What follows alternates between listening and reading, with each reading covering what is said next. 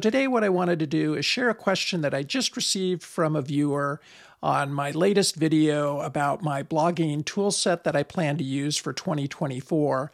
Specifically, this person had a question about SEOwriting.ai.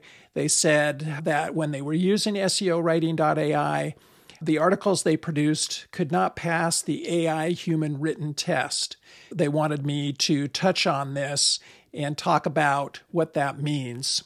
They were using SEOwriting.ai, which is a tool that I like to use.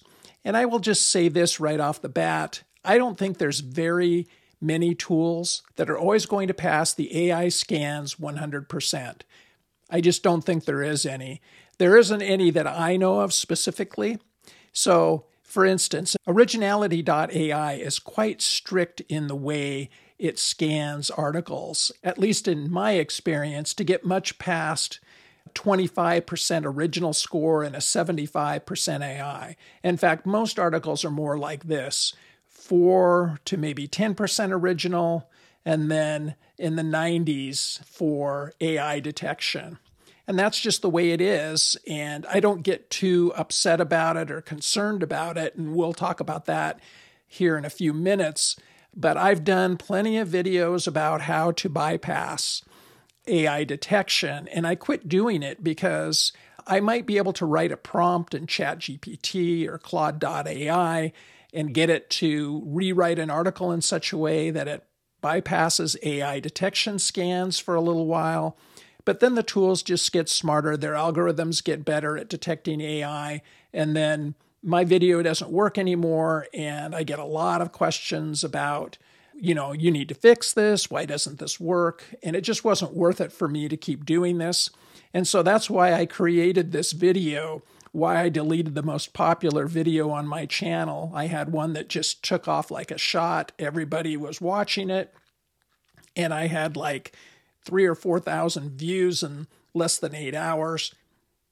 But within 3 days, my particular prompt that I had created in ChatGPT to bypass AI didn't work anymore. So I just stopped creating these kind of videos. I just didn't think it was worthwhile. So let's talk about what this means for you. Now, there are some SEOs that I follow. And again, I am not an SEO expert. I have a good understanding of basic SEO principles, but it's not something I do as a profession, nor would I want to.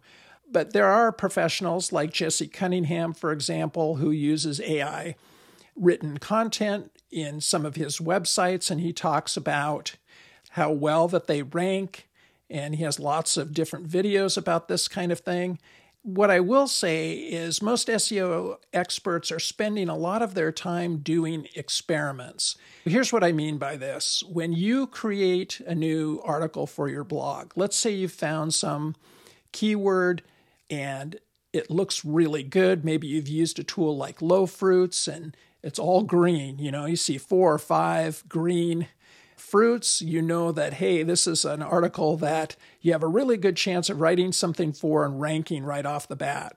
So let's say you do that. You write your article and it ends up in Google and it's in the top 10.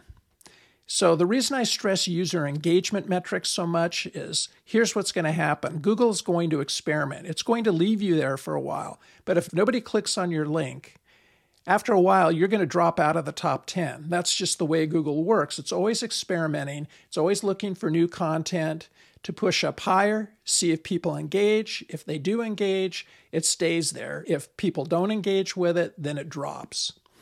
And you can also go to somebody like Matt Diggity, who has created some websites that are just purely AI content. He talks about how well they worked.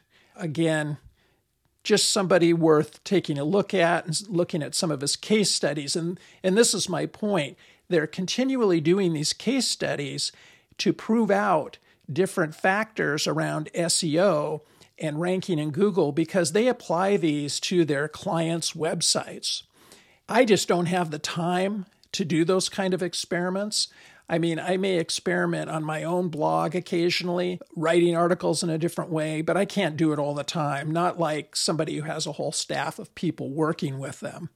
So that's why it's good to at least utilize YouTube and learn from these SEOs. But they do use AI content. They have had luck with it ranking. Some of them have used age domains to do that. That gives you a jump start. So let's go ahead and look at this article from Search Engine Land. I wanted to find something that was after the helpful content update occurred because I think it's important to look at the latest and greatest information that we can find about AI content and ranking in Google. So does Google's helpful content update penalize AI content? And it says create high quality AI content that meets Google's guidelines. Learn how to balance automation with a human touch for SEO success. So I think 2 words here that are key are human touch. And for you to add a human touch to your blog posts, you do need to know something about your niche. I am not a proponent of writing about topics that you have no background in at all. It's going to be very hard for you to do the fact checking. And I think Google's pretty smart about detecting blog posts that are non-factual and are not well written. And for you to write something in a way that is going to engage a user, you're going to have to know something about your topic. I just can't figure out how anybody could write about anything that they didn't know about. That's just my personal take on this. And how you choose to move forward with AI content is up to you. It would just be difficult for me to run a blog like that. It talks about what is AI content, can Google detect AI content, talks about the impact of Google's helpful content on quality standards. This is key. This update seeks to promote content created with a specific audience in mind, demonstrating expertise, published on a site with an overarching focus, satisfies search or user queries. And that's what I was just talking about in the way Google experiments with new content and putting it in the top 10 for a while, but if nobody ever engages with it, just kicking it out of there. And it also needs to meet EEAT expertise, authority, trustworthiness. So you're going to need to have a privacy page, a disclaimer. You're going to need to have a good about page with links out to your social media. If you don't know anything about EEAT, I highly recommend that you do some searches and read more about that topic. It's important. And if you want to have a credible website, you need to be focusing on that. So here's the deal. In short, Google will favor people-first content. And so what does that have to do with AI content? So Google's priority when it comes to content is not the methods used to create the content, but the quality of the content. So that's what that Search Engine Land website is just talking about. We need to have high-quality blog posts with a human touch. That's going to ensure that Google looks favorably on our blogs.